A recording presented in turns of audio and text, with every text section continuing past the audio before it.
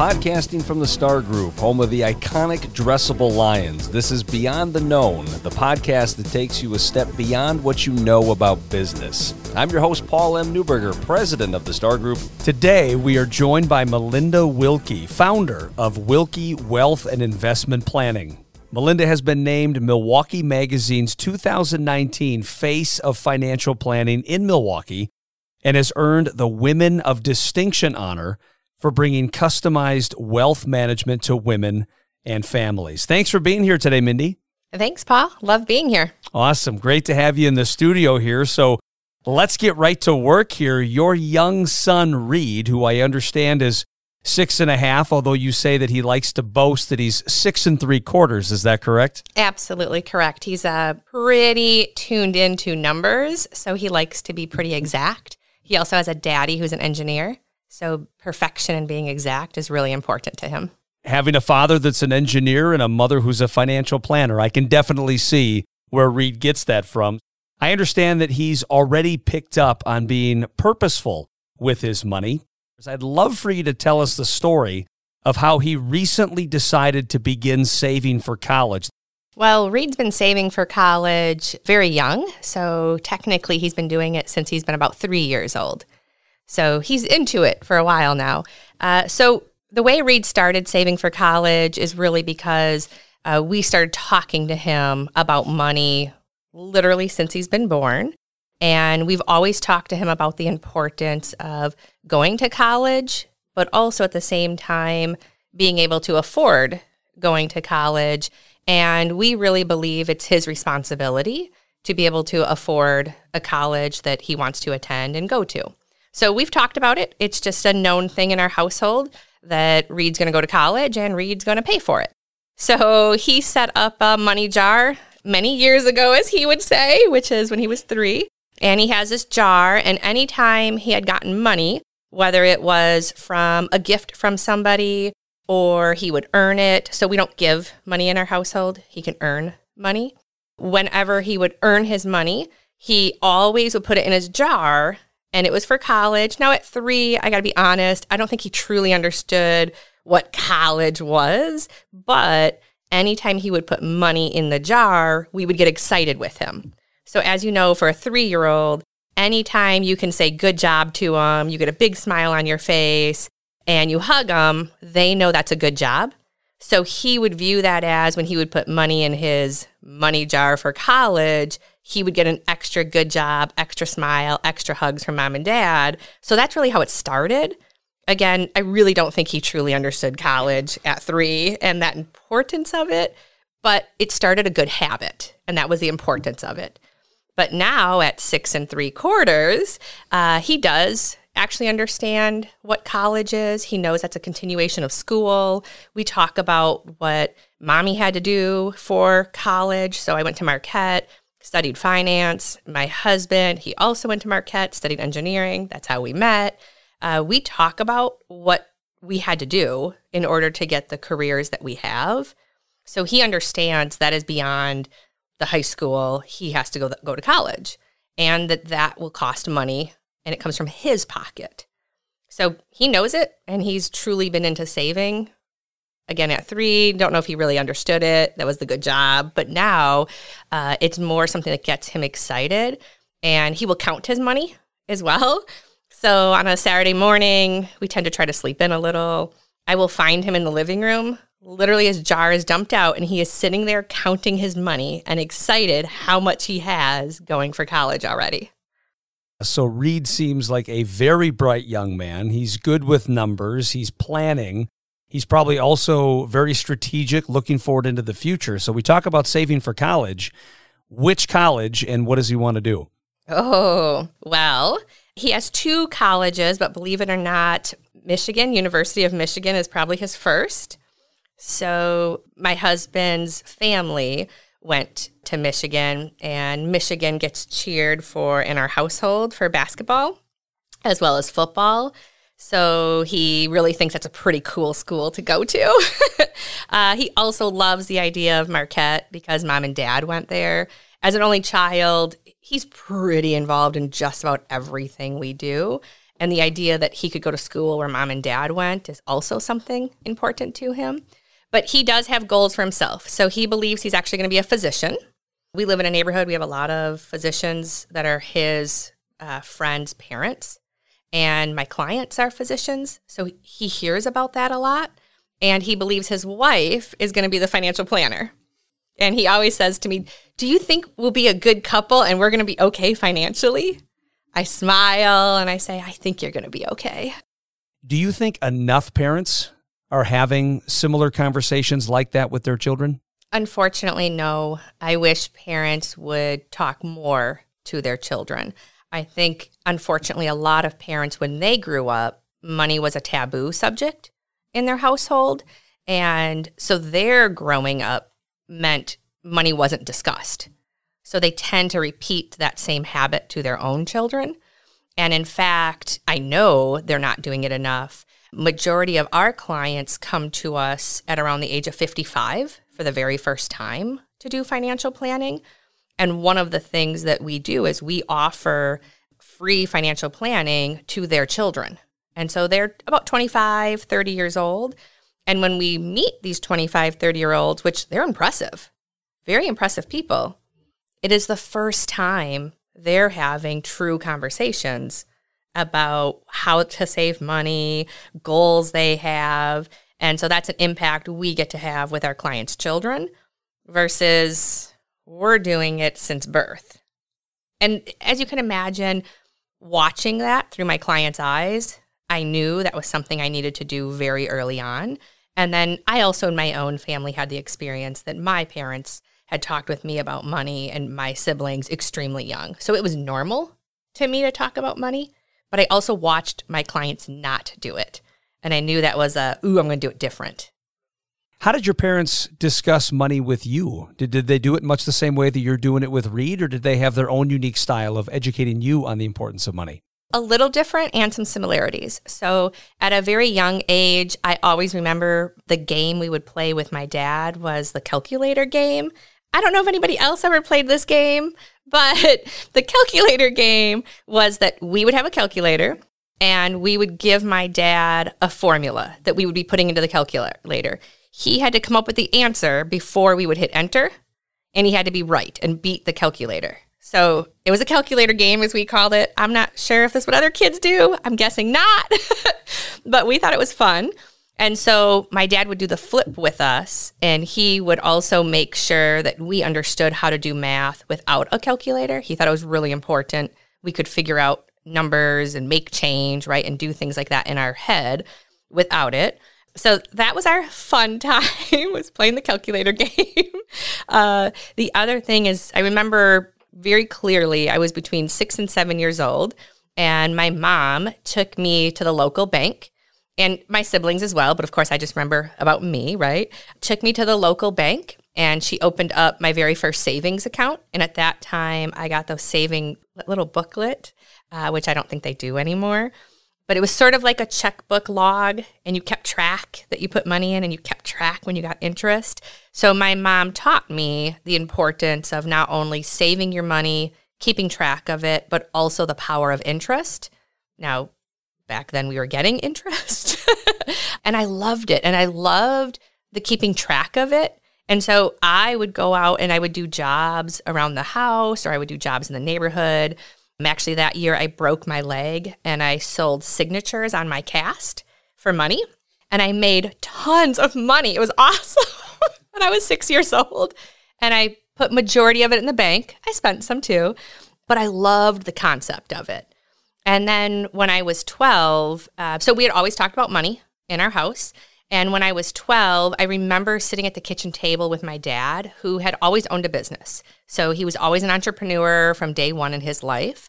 And we sat at the kitchen table, and he was teaching me how to do his tax returns and how to do the business tax returns, and showing me his general ledger of how revenue came into his business, what expenses were, how they're something you write off on your tax return, how you have to keep track of it, how you have taxes and you have to pay that. And then he was showing me the bottom line, how much money actually came into the household.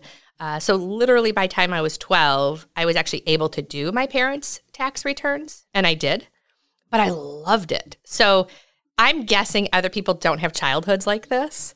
I thought it was normal and I was really comfortable with it. But because I showed interest in it and I liked it, my parents just really continued on that pathway, for me. And so, we do some things similar. Of course, we can't go get a savings booklet at a bank anymore. So there's some different things we have to do. But one of the things in particular, my husband and I, we actually set up a rental business. And we set this up a couple years ago.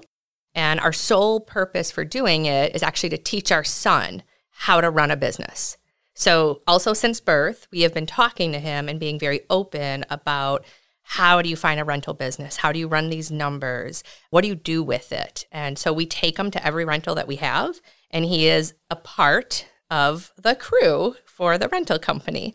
So he has to come in, we walk him around the rental properties, and he talks to us about what does he think will be good ideas or bad ideas for the rental property, what would make us more money, what will cost us money. We've had, obviously, the experience of bad tenants. We've had him come in and show him what a bad tenant is, what they do to the property. And for example, we had one where they had little kids, and unfortunately they had crayons, and they were 2 years old, and anywhere a 2-year-old could reach, we had this glorious artwork all over the house, everywhere. And, my son coming in, he never did anything like that. So he walks in this house and he just couldn't believe it that somebody would do that. And then he had to watch us clean it, and he helped. So he's a part of it, right? And, out of it, what he learned is the importance of how do you screen for good tenants. So I've been walking him through this process of what are all the steps we have to do and how do we make it better, because we must not have done a good enough job. Right? And we fail too. It's okay. Mom and dad fail. And so we showed him that, and he's been learning and helping me screen now for the next new tenants and how do we make them better.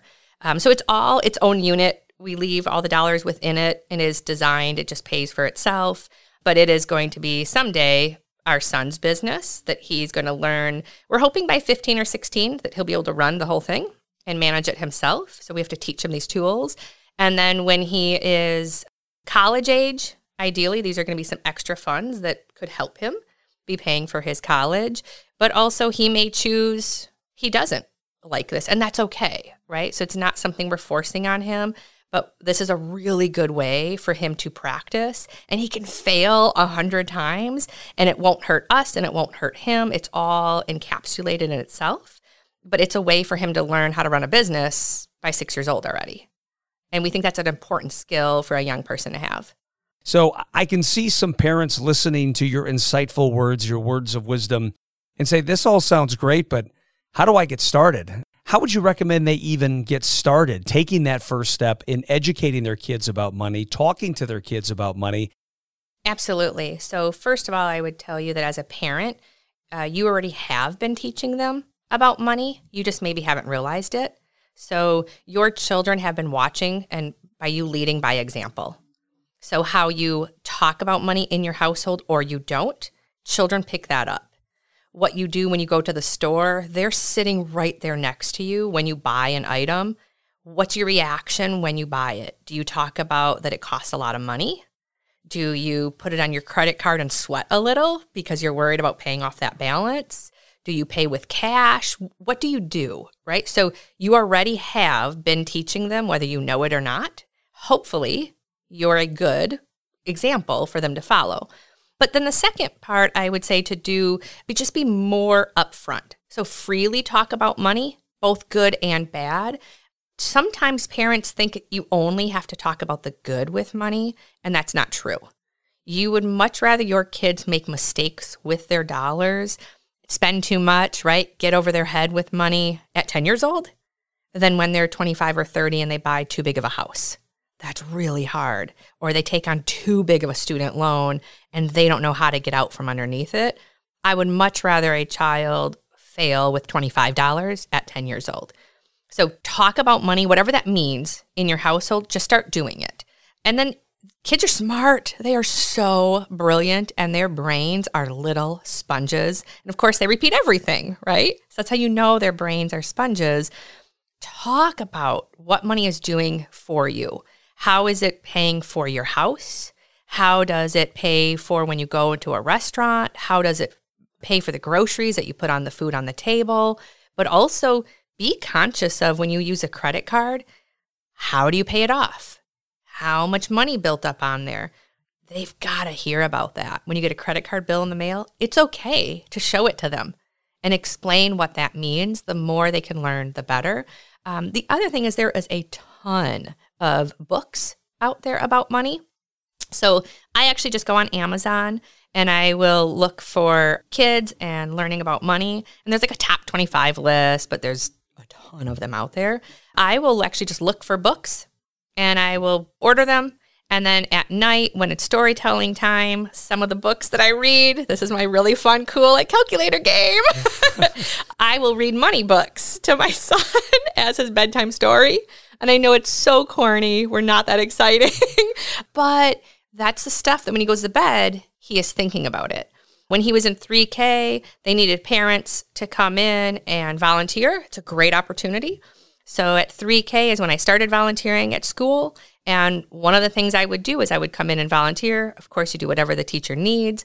But I also asked, could I teach and have, 30 minutes whenever you want, and I'm going to teach the kids about money. And I did it for all 3-year-olds in his class. And I do it every year for him in school.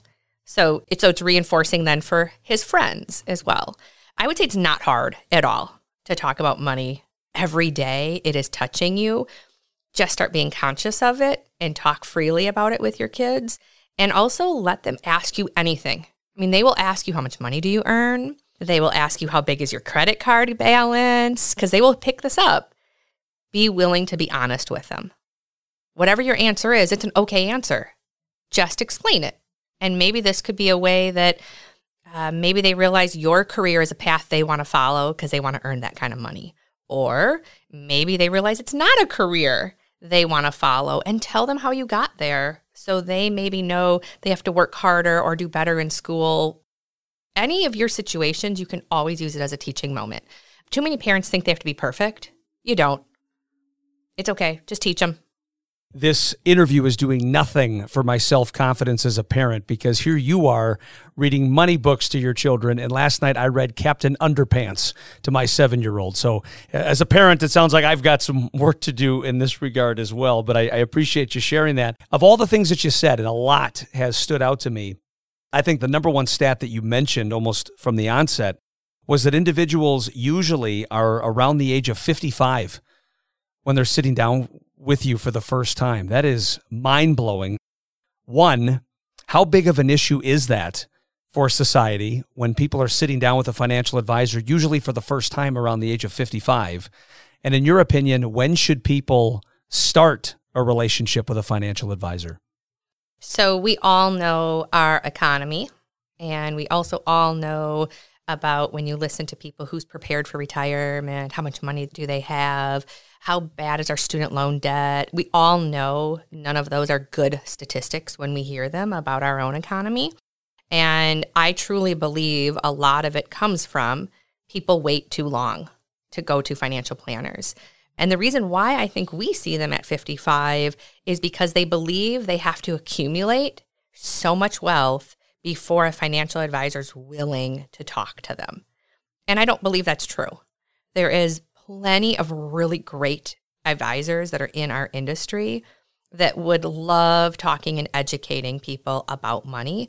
They just have to be willing to listen, right? And be willing to participate in the conversation.